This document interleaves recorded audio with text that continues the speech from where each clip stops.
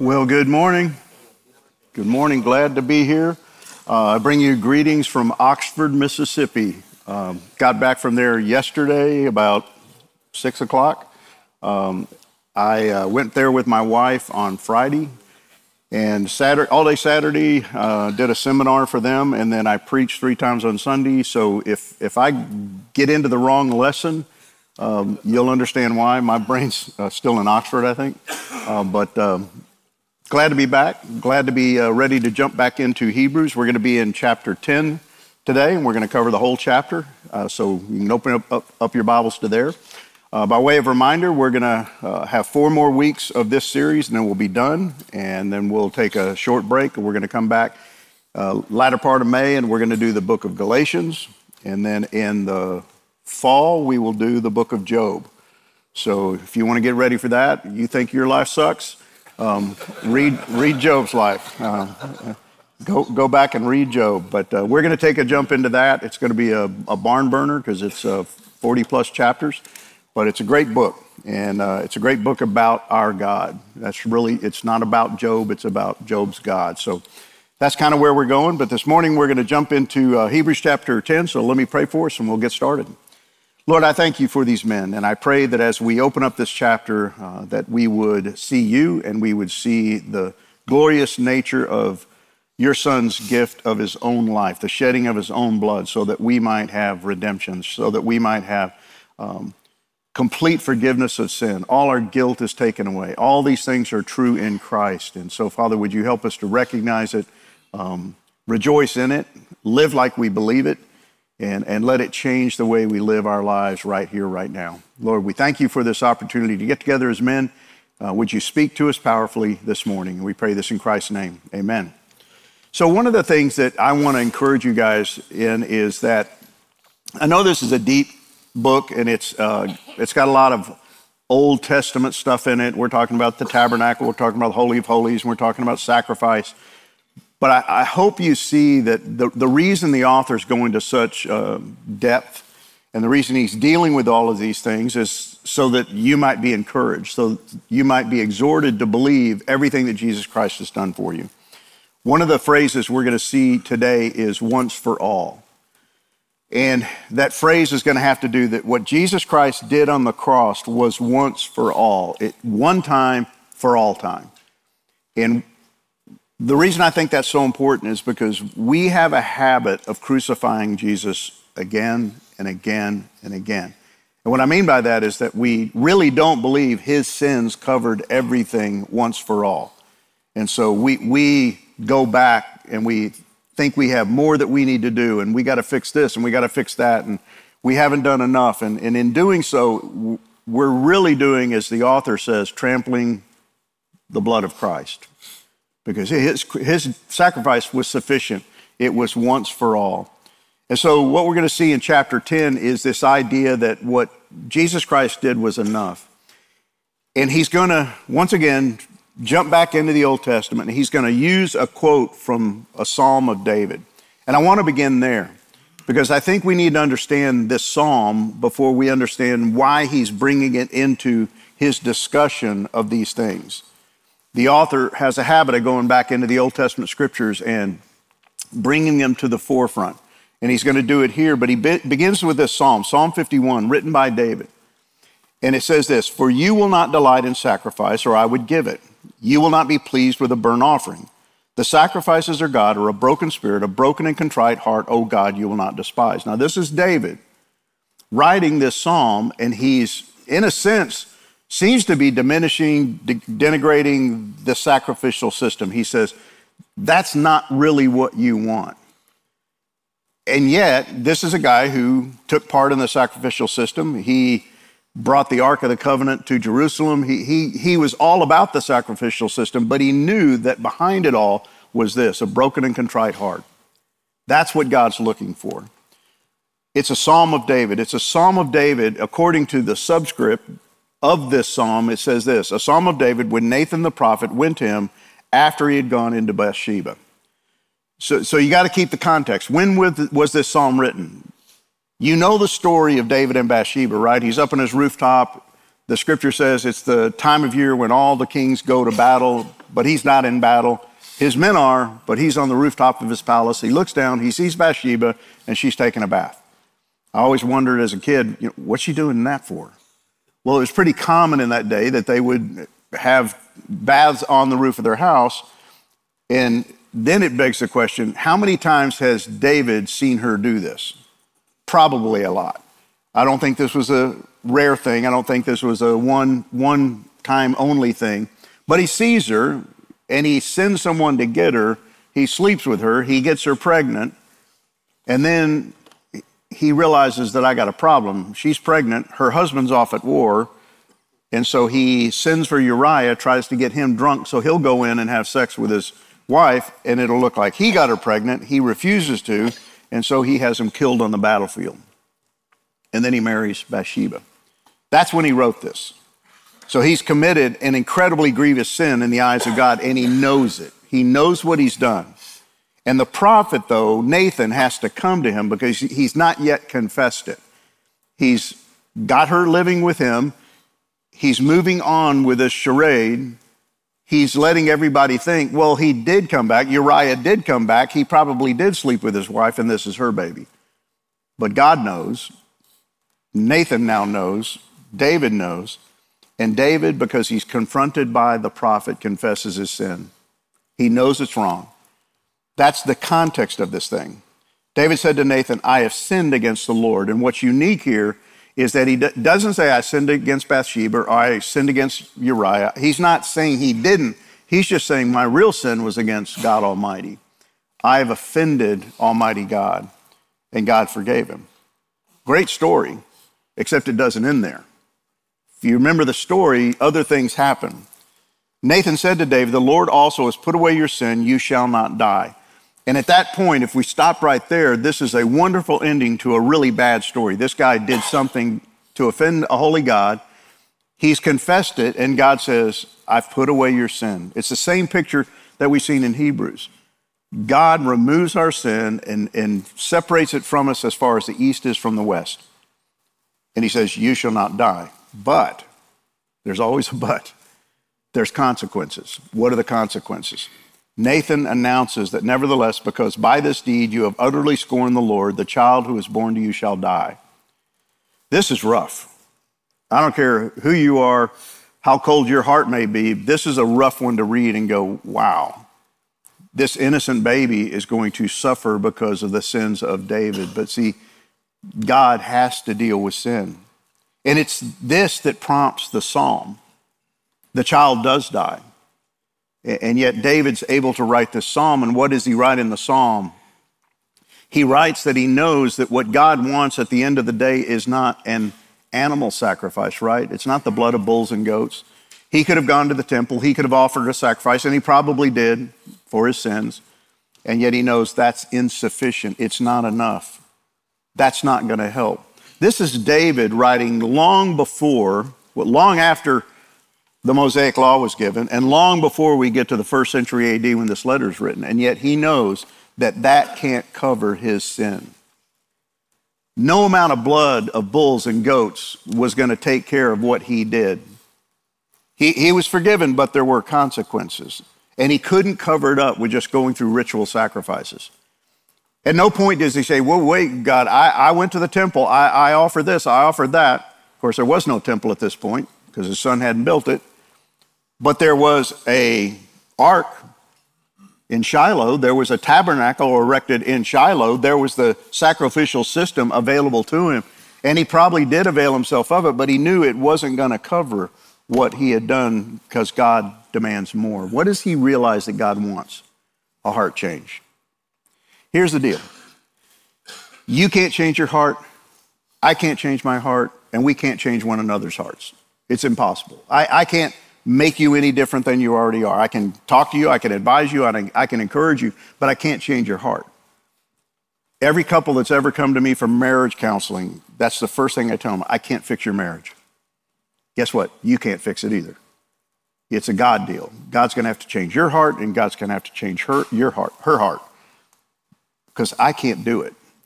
And that's what David realizes, that he needed heart change. He needed God to do something in his heart, because that's the thing that God's looking for. And what jumps out at me at this is that David is just one guy along the history of Israel that is showing us that this whole sacrificial thing is not working. It's not doing what they need it to do. It can't change the heart. And really, I think what happened with the loss of that child, it brought David to a place of heart change, that he realized the weight and the scope of what he had done. It grieved him.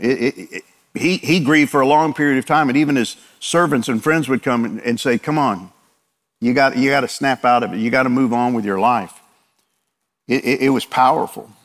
But God is sick of business as usual. He's sick of all those heartless rituals that they're going through, because he knows the people, yes, they're offering sacrifices. They're doing everything he told them to do, but their heart's not in it. It's just all by rote. It's all just going through the motions. And that is unacceptable to God. It's like you showing up for church on Sunday, but your heart's not in it. You really don't want to be there. Your wife had to make you come. I'm glad you show up, and God can still speak to you even if you don't have the heart for it. But God would prefer you come joyfully, willingly, eagerly. That's what he's looking for. Otherwise, what happens? It becomes nothing but ritual and routine. I don't want my wife to love me that way because she has to, or it's just expected. I want it to be real. I want it to be from the heart. I don't want it to be something she just goes through the motions day in and day out. But that's what a lot of us do in our marriages, but we also do it in our relationship with God. That's what the people of Israel were doing by the time we get to the first century.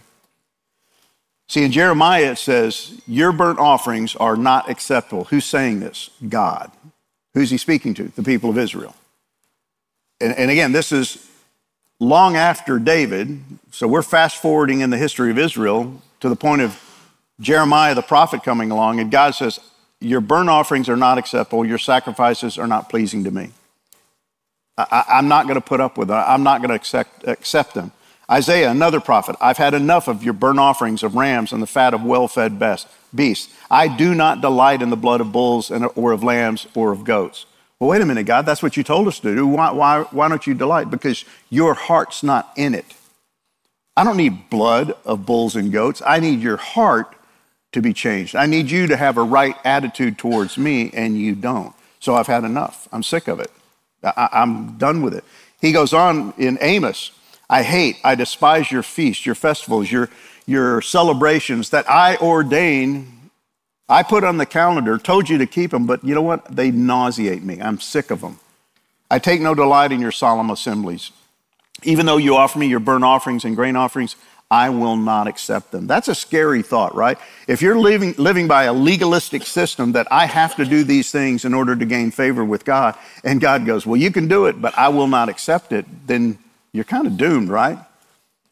But that's exactly what God is saying in the latter parts of the history of the people of Israel before the kingdom falls apart completely, and he sends the northern kingdom into Assyria into captivity, and then 400 years later, he sends the southern kingdom into Babylon.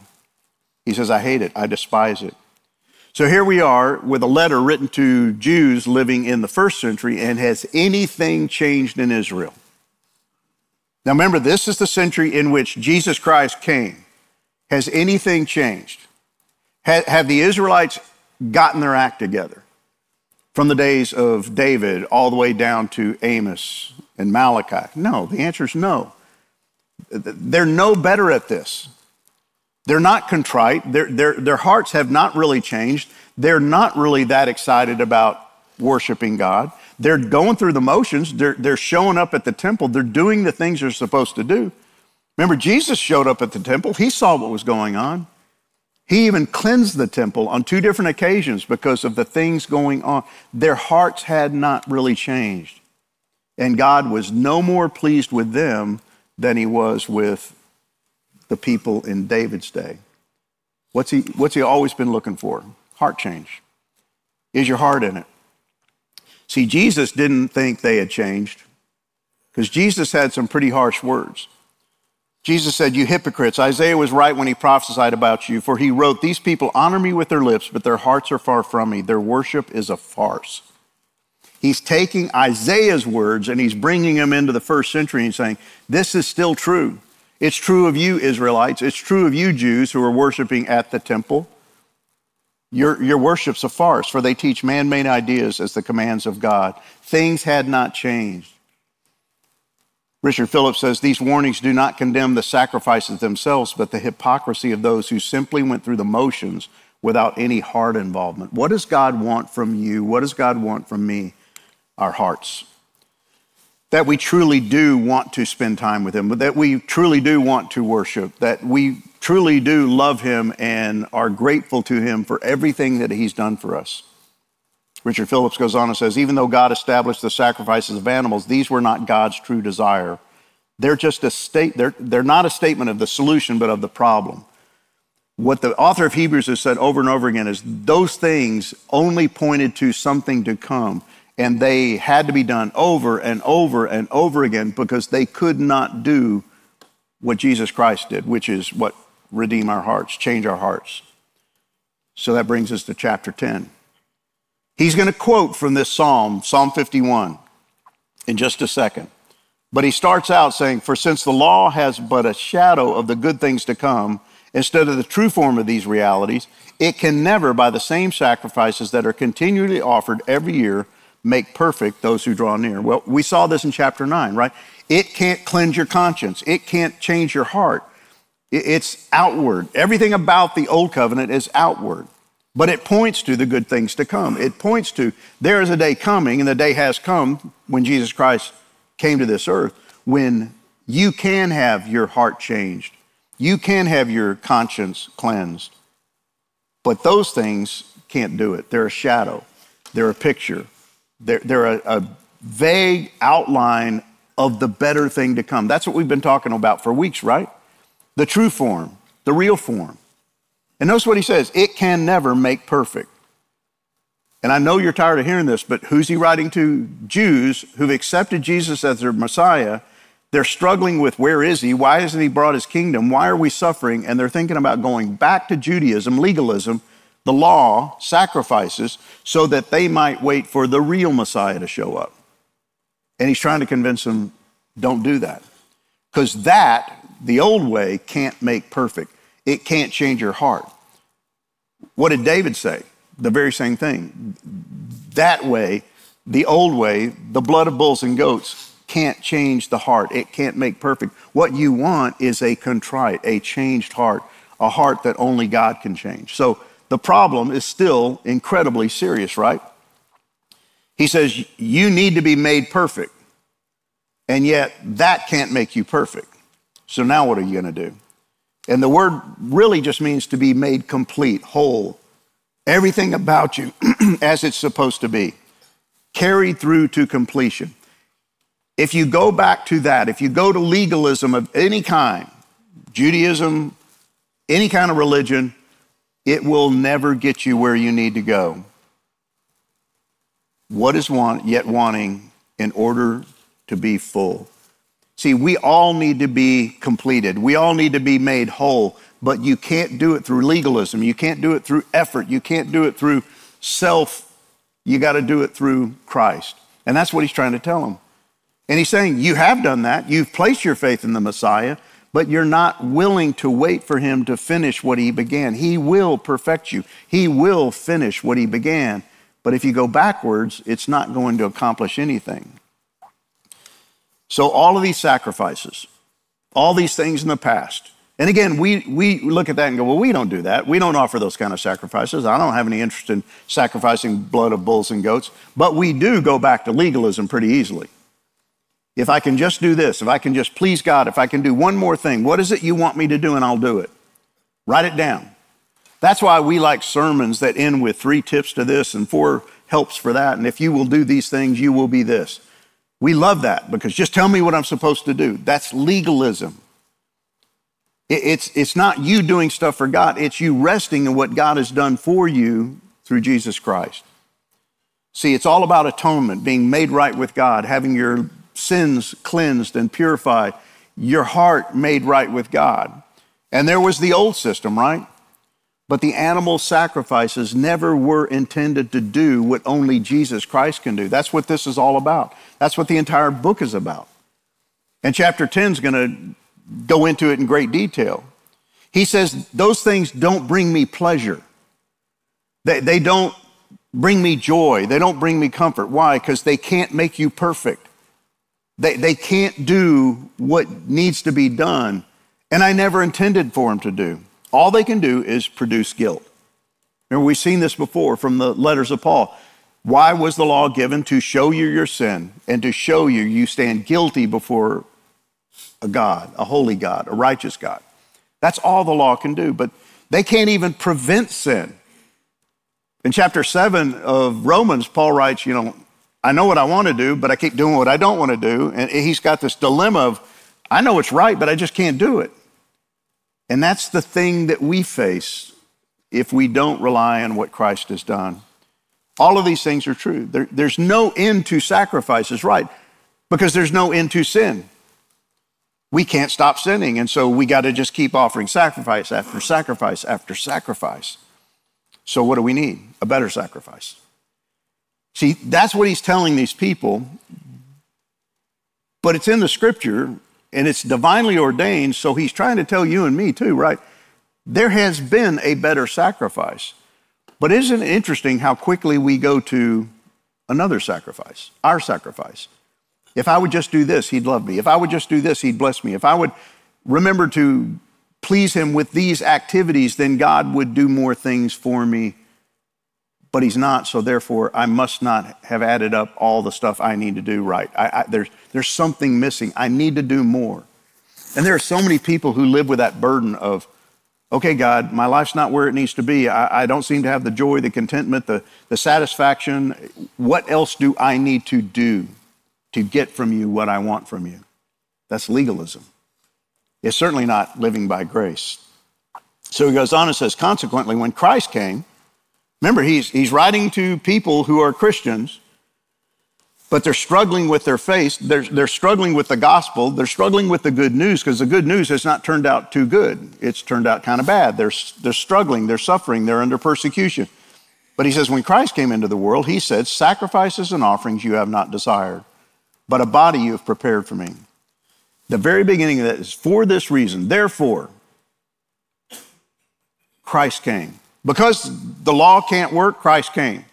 Because the blood of bulls and goats can't cleanse, can't purify the conscience, can't fix the heart, Christ came. And then it says, he said, sacrifices and offerings you have not desired, but a body you have prepared for me. In burnt offerings and sin offerings you have taken no pleasure. He's quoting from what? Psalm 51. He's saying that what David said are my words. My words. But he says, I came to do your will, O God, as it's written of me in the scroll of the book. I've come to do your will. See, this is what's important for us to understand. All of us know we need to do the will of God. We need to obey God. We need to live in keeping with the will of God. But that's not the thing that redeems you. That's not the thing that brings you forgiveness. That's not the thing that separates your sin as far as the east is from the west. It's the will that Christ obeyed. It's what he did. It's what he sacrificed on the cross so that you could have atonement. See, he's once again comparing the old with the new. The old way of atonement, the new way of atonement. God had a better plan. You know what's true about God all the time? He's always got a better plan. And here's what's also true. His plan's always better than your plan. It's always better. But think how many times you always go to your plan. Well, that doesn't seem to be working. God doesn't seem to know what he's doing, so I'm going to use my plan. That's just like as stupid as it comes, but I do it regularly, repeatedly. Well, God doesn't seem to be doing anything. He must need my help. We saw that in the life of Abraham and Sarah where, God doesn't seem to know she's barren and I'm old, so we're going to help God out. Hey, go into my handmaiden. I'm all over it. You bet. Great idea, honey. How about Ishmael? Let's use him. No, God says, I've got a plan and I'm going to work my plan and it's always the better plan. And this is what David is writing about. When he writes the psalm, and The author of Hebrews is saying those are really the words of Jesus. Jesus is the one who fixed it all. See, verses 5 through 7 in Hebrews chapter 10 are quotes from Psalm 40, another Psalm of David. He's quoting from David, but he's saying these are actually the words of Jesus Christ. And he's saying Israel's greatest king was speaking of a greater king to come, one who is to come, the one who has come, first century AD.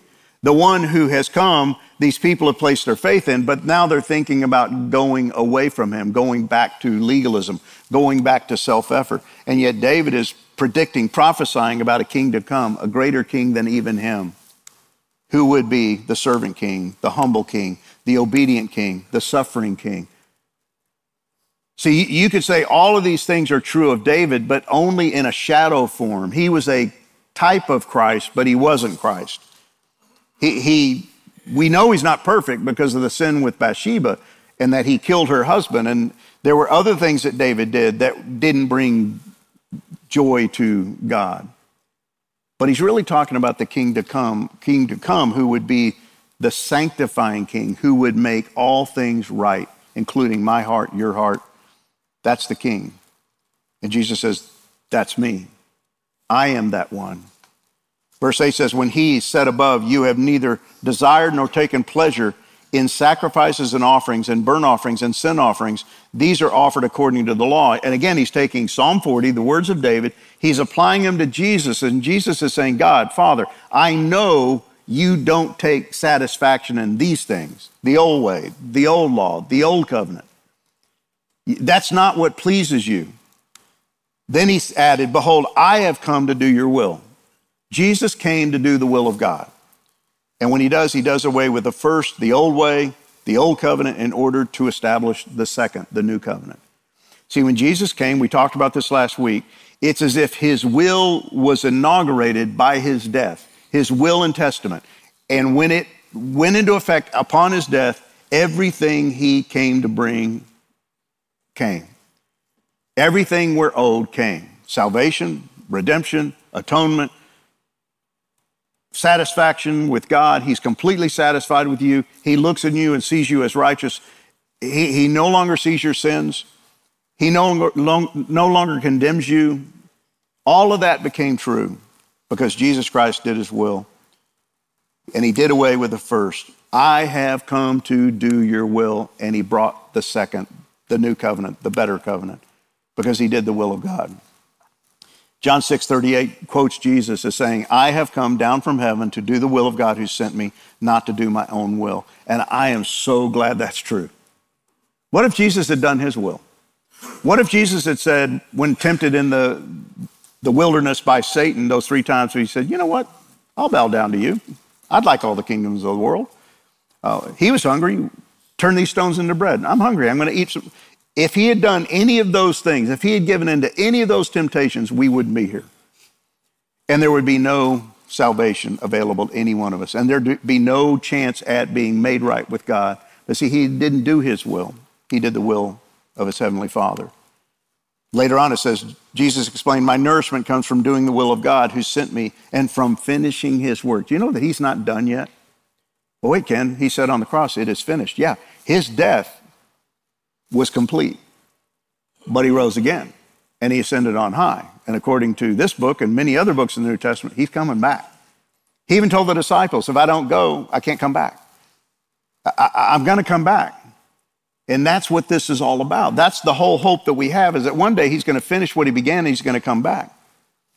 John 5:30, I can do nothing of my own. I judge as God tells me. Therefore, my judgment is just because I carry out the will of the one who sent me, not my own will. See, Jesus Christ did what no other man, no other high priest, no other king of Israel ever did. He completely obeyed the will of God. And because he did, we have heart change. We have access to heart change. And as soon as you place your faith in Jesus Christ, your heart is changed. See, wholehearted obedience is the sacrifice which God really desired, the sacrifice which he received in perfection from his servant son when he came into the world. Does anybody in this room wholeheartedly obey God right now? Don't raise your hand. We don't. See, this is pointing to Christ. He is the only one who is wholeheartedly obedient to God. Wasn't David, wasn't Abraham, wasn't Aaron the priest, it wasn't Moses, it wasn't Noah, it wasn't anybody but this guy, Jesus Christ, who wholeheartedly, completely obeyed the will of God. He did what God called him to do, and because of that, we have hope. Over in 1 Samuel 15:22, we get the same kind of terminology. Has the Lord as great delight in burnt offerings and sacrifices as in obeying the voice of the Lord? Behold, to obey is better than sacrifice, and to listen than the fat of rams. This is Samuel the prophet speaking to King Saul, the first king of Israel, who had disobeyed the will of God multiple times. And then had tried to offer sacrifices. As a matter of fact, he offered them himself rather than allowing the priest to do it, which was in violation of the will and the law of God. And the prophet says, is that what God wants? You offering sacrifices? Or wouldn't it be better for you just obey your God? And this led to his removal as king and his replacement by David. See, it's always been about obedience, but the problem is you and I cannot fully obey, can we? So why would we ever go back to legalism? Why would these people ever consider going back to the law, which they never kept to begin with, and they think they're going to go back and do it differently? See, the pattern of Israel is nobody's ever done it right. Nobody's ever obeyed the will of God except who? Jesus Christ. And by that will, his will, the will of God, and fully obeying it, we've been sanctified through the offering of the body of Jesus Christ once for all. See, he did what we can't do. He did what the law can't do. He did what Aaron couldn't do, the high priest. He's the only one who's pulled this off by that will, the will of God, and him doing the will of God completely, obediently, keeping all of the law. Every one of the laws he kept, didn't break a one, but he also kept the will of God for him. I want you to go and die. He did it. And if he hadn't done it, again, we wouldn't be here. We'd have no reason to gather because we'd have no hope. But he did. And it means that we have everything taken care of once for all. And again, I started out with this. Those three words need to be seared into your brain pan. Once for all. What he did was once for all. There's no reason for Jesus Christ to die again. There's no reason that he should be crucified again for your sins. There's no reason for Jesus to do anything more because he did it once for all. And I need you to understand this. Your sins are completely forgiven. But I know you don't believe it because I don't believe it. Because they pop up every day. I keep sinning. Well, it doesn't say you'll never sin again. It says your sins are forgiven. Past, present, future. They're already forgiven. As soon as you commit them, they're forgiven. But wait, I thought it says, if I confess my sins, he's faithful and just to forgive us our sins and to cleanse me from all unrighteousness. It's already done. But you don't believe it, and I don't believe it. We think if I confess, I get forgiveness. No. You confess because God has already forgiven. You're just admitting that I have sinned, I have committed, just like David did. I have sinned against the Lord. And what did the prophet say? It's forgiven. See, that's amazing to me. I literally can walk into the presence of God completely forgiven, having just sinned. And it doesn't require my confession. The confession is based on the fact that I'm forgiven. I sinned and I'm forgiven. I can boldly come into his presence and confess what I've done, and I'm welcomed with open arms. That should blow you away. That should blow me away. And it's all because it's done. It's finished. It's once for all. And it lasts for eternity. Are you going to sin today? Sure. What are you going to do? I have no idea. You'll get clever. You'll come up with something. I will too. And it's forgiven. That's amazing to me. He already knows, and it's forgiven. And how far is that sin separated from God? As far as the east is from the west. That's like infinite. That's the reality of what Jesus Christ does. It's totally sufficient. Totally. I need nothing more. I don't add anything to this equation. And it exceeds God's standard of righteousness, what he did. So why would I think that something I do would add to that and make God more satisfied than he already is? He's completely satisfied because his son did his will perfectly to the letter. And his just and righteous anger is no longer hanging over my head. There is no more condemnation, Romans 8 says. No more condemnation, no more hatred, no more anger, no more wrath. I'm totally, fully forgiven, and my sins are totally atoned for. No matter what I do today, no matter what I do the rest of this year, my sins are completely paid and atoned for, and I don't have to add anything to that. Fully, forever, once, for all. See, look at verse 10. We have been sanctified through the offering of the body of Jesus Christ once for all. He puts it another way in verse 12. When Christ had offered for all time a single sacrifice for sins, he sat down at the right hand of God. It's interesting in this passage, he talks about the high priest who would offer sacrifices and he would stand. And it's the picture of, you're not done yet. You know, the high priest went into the Holy of Holies and he never sat down. He never had time to just kind of hang out with God, right? He stood and then he left and then he came back the next year and did the same thing. But it says that when Jesus entered into the Holy of Holies in heaven, he sat down at the right hand of God the Father because he's done. He's done with that aspect. He never has to do anything more. And it lasts for all time, once for all time. Single sin, once for all. How much more can he tell us? Well, verse 14, by a single offering, he has perfected for all time those who are being sanctified. If you see any other verse, see this one. It's for all time.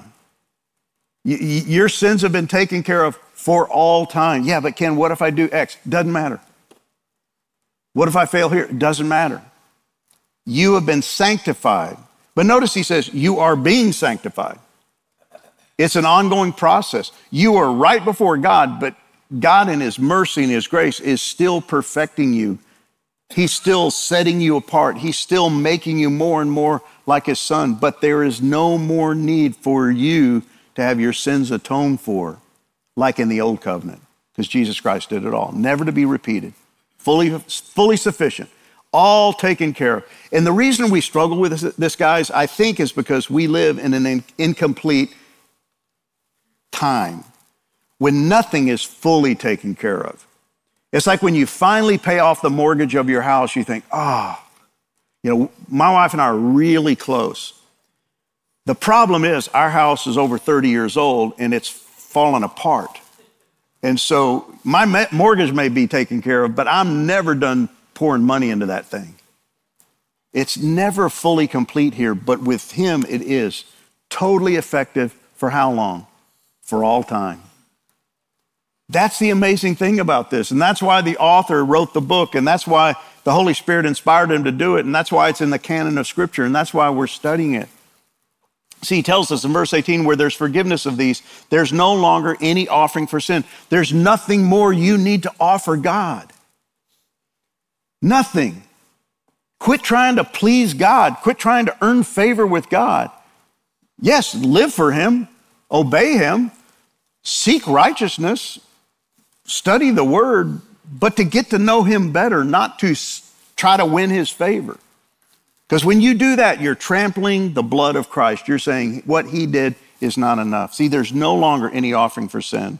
Therefore, brothers, since we have confidence that enter the holy places by the blood of Jesus, in other words, we have access to the throne room of God because of the blood of Jesus, by the new and living way that he opened for us through the curtain, that is through his flesh. In other words, Jesus Christ has gone into the Holy of Holies in the heavenly tabernacle. He stands before the throne of God, the mercy seat upon which God Almighty sits, and he went through the veil, his own body. He gave his life, and that's the point of entry into God's presence. We go through the body and the blood of Christ. That's what the Lord's table is all about. We have entrance into God's throne room because of what Jesus Christ did. And we have a great high priest over the house of God. Who? Jesus Christ.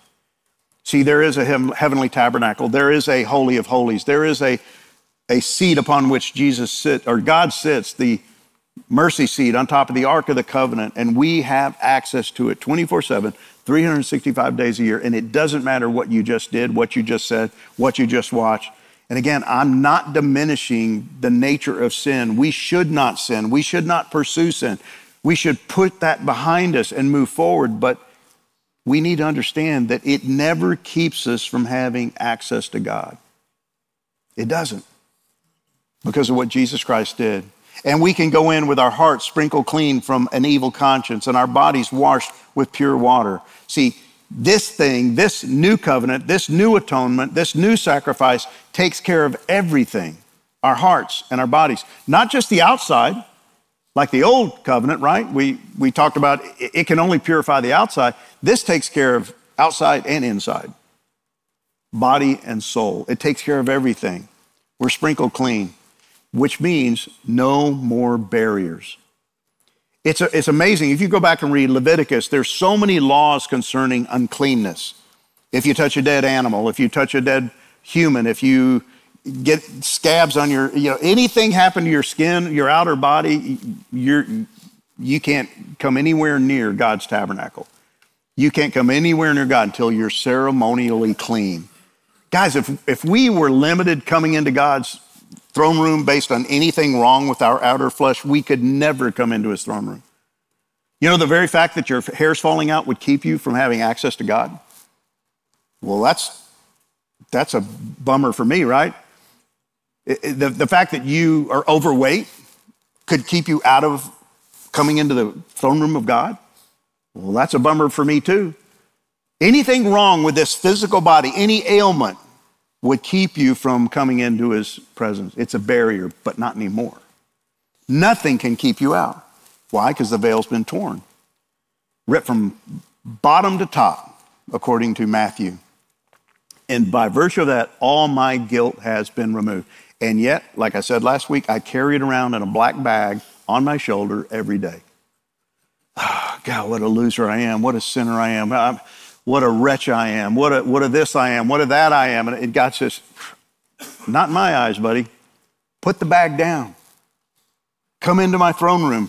Spend time in my presence. Rejoice in who you are. Your heart is clean. Your outward body has been purified. I see you as fully righteous. And it's not just my heart. See, I look at this body and I go, God, why would you ever want me in your presence? And he goes, because you're mine. And you've been paid for, you've been redeemed, you've been cleansed by the blood of my precious son. Come into my presence, even in your sinful state. Come on in, because your sins have been paid for once and for all. See, I love this. You may have never thought about this.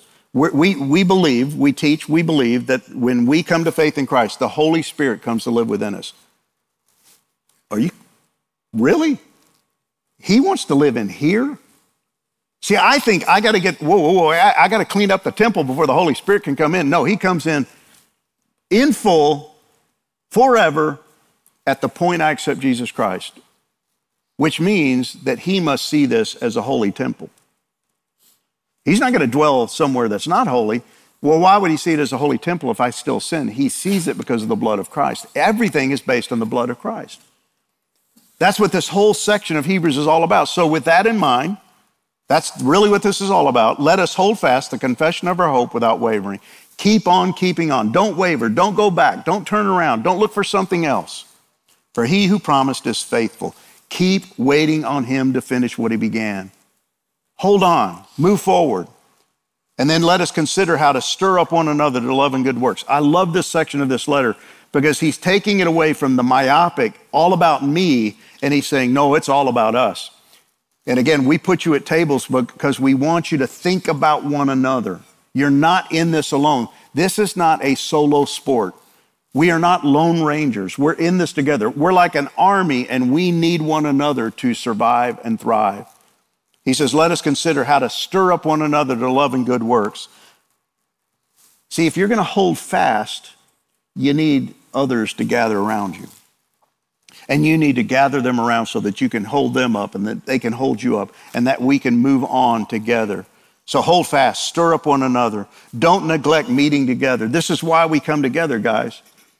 I love it that you're here, that you regularly come every Tuesday morning and you gather together and you're obeying this very thing, not neglecting meeting together as some do, but encouraging one another. See, we've got to encourage one another. I get down, you get down. I have bad days, you have bad days. And what I need is a brother in Christ to come alongside and say, hey, hang in, keep moving, move forward, don't go backwards. I know you're struggling right now, but we're in this together. And we will thrive and survive together. And all the more as you see the day drawing near. See, keep your eye on the prize. Focus on what's to come, because he who promised always does what he says he's going to do. So hold on firmly. Trust in the promises of God. Value the community of other believers. Model your life after that of Christ. Live with the end in mind. This is what he's telling them. This is what he's telling you and I. And look for God's work in your circumstances. Guys, God is at work in so many amazing ways in your life. Some of you see it, some of you don't. And sometimes it takes a brother in Christ to come up and go, man, that's God. Did you notice how God? And you're like, really? That's God? I need someone to point that out to me on an occasion. You need someone to point that out, that God is at work in your life. But see, if you do it alone, it doesn't work. If you try to be the Lone Ranger, you will fail. So he says, therefore, do not throw away your confidence. Hang on to it. It has a great reward. Don't miss how many times throughout this letter he has talked about the great reward, the great inheritance, the day that's coming, the return of Christ. That's the great reward. For you have need of endurance. Why do you need endurance? Well, because you got to get to the end. First Peter talks about running the race. Every race has an end, right? That's why you run, otherwise you're an idiot. Nobody runs a race without a finish line, right? There's a race that has an end, and you run with that in mind. You run with endurance so that when you have done the will of God, you may receive what is promised. That's why we run, guys, not willy-nilly, not running around like, I don't know where I'm going. Do you know where you're going? No, we run because we know there's an end in mind. And one day we're going to receive it. Yet a little while, and the coming one will come and will not delay. But my righteous one shall live by faith. That's what we live for. We live by faith based on the promise of God that one day he's coming. He says, and if he shrinks back, my soul has no pleasure in him. This is not saying you're going to shrink back. This is not saying you're going to lose your salvation. He's comparing one thing to another. He's saying there are those who shrink back, but they never were saved to begin with. They never did truly believe. And I think some of the people to whom he's writing never fully believed that Jesus was the Messiah, and that's why they're going back to the old stuff. But see, those of us who've truly been saved will hold on. We will endure. Because what does he say, verse 39? We are not of those who shrink back and are destroyed, but of those who have faith and preserve their soul. That's not us. We are not those who shrink back. We will not go back. We will not give up. We will keep going forward. Why? Because he holds us in his hand and he will see us to the end. That's what this is all about. We are those who have faith. We are those whose lives will be kept by Jesus Christ. So it's a call to live as who you are, completely forgiven, welcoming God's presence, a full-fledged citizen of the kingdom of God, an integral part of the body of Christ. This is who you are. This is your reality. This is your identity. And you are the heir of a great reward. But do you believe it? And if you believe it, do you live like it? See, all of this is so important because we've skipped over a little chunk of verses, and sadly, they're some of the most memorable verses in the book of Hebrews. And in verses 26 through 30, and I'm just going to look at them briefly because I want you to understand they're bookended by two great messages of we've got hope. We've got hope. See, he gives them a word of warning. And this is not about losing your salvation. I need you to understand that. He's just writing that there are two groups of people in that church to whom he's writing. There are those who are truly saved and those who think they're saved, but they're not. They've hung around the church. They've heard about the gospel. They've heard about Jesus Christ, this Savior, and they've kind of believed in it, but not fully. They're just kind of hanging around the edges. They're posers. They're wannabes. And they're in our church every Sunday. People who say they're Christians, but have never placed their faith in Jesus Christ. They've heard the gospel, but never fully accepted the gospel. They've witnessed the Spirit of God in this church. They've seen it in the lives of others, but it's never happened in their own life. They've seen life change, but in others, not them. And they learn to act like us. They learn to say the right things, and they go to all the right events, and they pray and they worship seemingly, and they sing the songs, but their hearts have not been changed. And literally what they're doing is legalism, trying to earn favor with God through their behavior. Well, they go to church, I'm going to go to church. They sing the songs, I'm going to sing the songs. They give, I'm going to give. They show up at Bible study, I guess I'll go to Bible study. But they've never placed their faith in Jesus Christ. And they're going to shrink back because their faith is not genuine. But see, he says that's not us. They risk God's judgment, but not you, not me. I know this about me. I'm flawed, but I'm never going to shrink back. I'm never going back. Because I'm strong? No, because my God is faithful. So here's your questions for this morning. What encouraged you the most about this lesson, and how will it change your perspective? I hope something encouraged you out of all that we just looked at. But how's it going to change the way you live your life today, tomorrow, next week, next year, and through the end of your life until the Lord returns? How should the once-for-all nature of Christ's sacrifice alter the way we view our sin? You, like me, hang on to your sins like a dog with a rag. It's time to let them go. Quit living with guilt. Quit living as if your sins separate you from God. Run into his presence and enjoy his forgiveness. Finally, according to verses 32 through 34, how should faith in the kingdom to come help us survive the trials that come with life in a fallen world? We live in a fallen world. It's hard. It can be difficult. But how will we not just survive, but thrive based on those verses? Father, we thank you for your word. We thank you for your message of hope that we have in Jesus Christ. Father, I pray today that you would help us to understand that our sins are fully forgiven. We've been fully atoned for. Our guilt has been removed as far as the east is from the west, that we have full access into your presence. We are your children. We are heirs of your kingdom. We have everything coming to us because of what Christ has done for us. There's nothing more we need to do. So, Father, would you sear that into our brains? Would you help us to understand and rejoice in the reality of our atonement, our redemption, our salvation, our sanctification, our ultimate glorification, and the fact that we have a great inheritance awaiting us. And we pray all of this in Jesus Christ's name. Amen.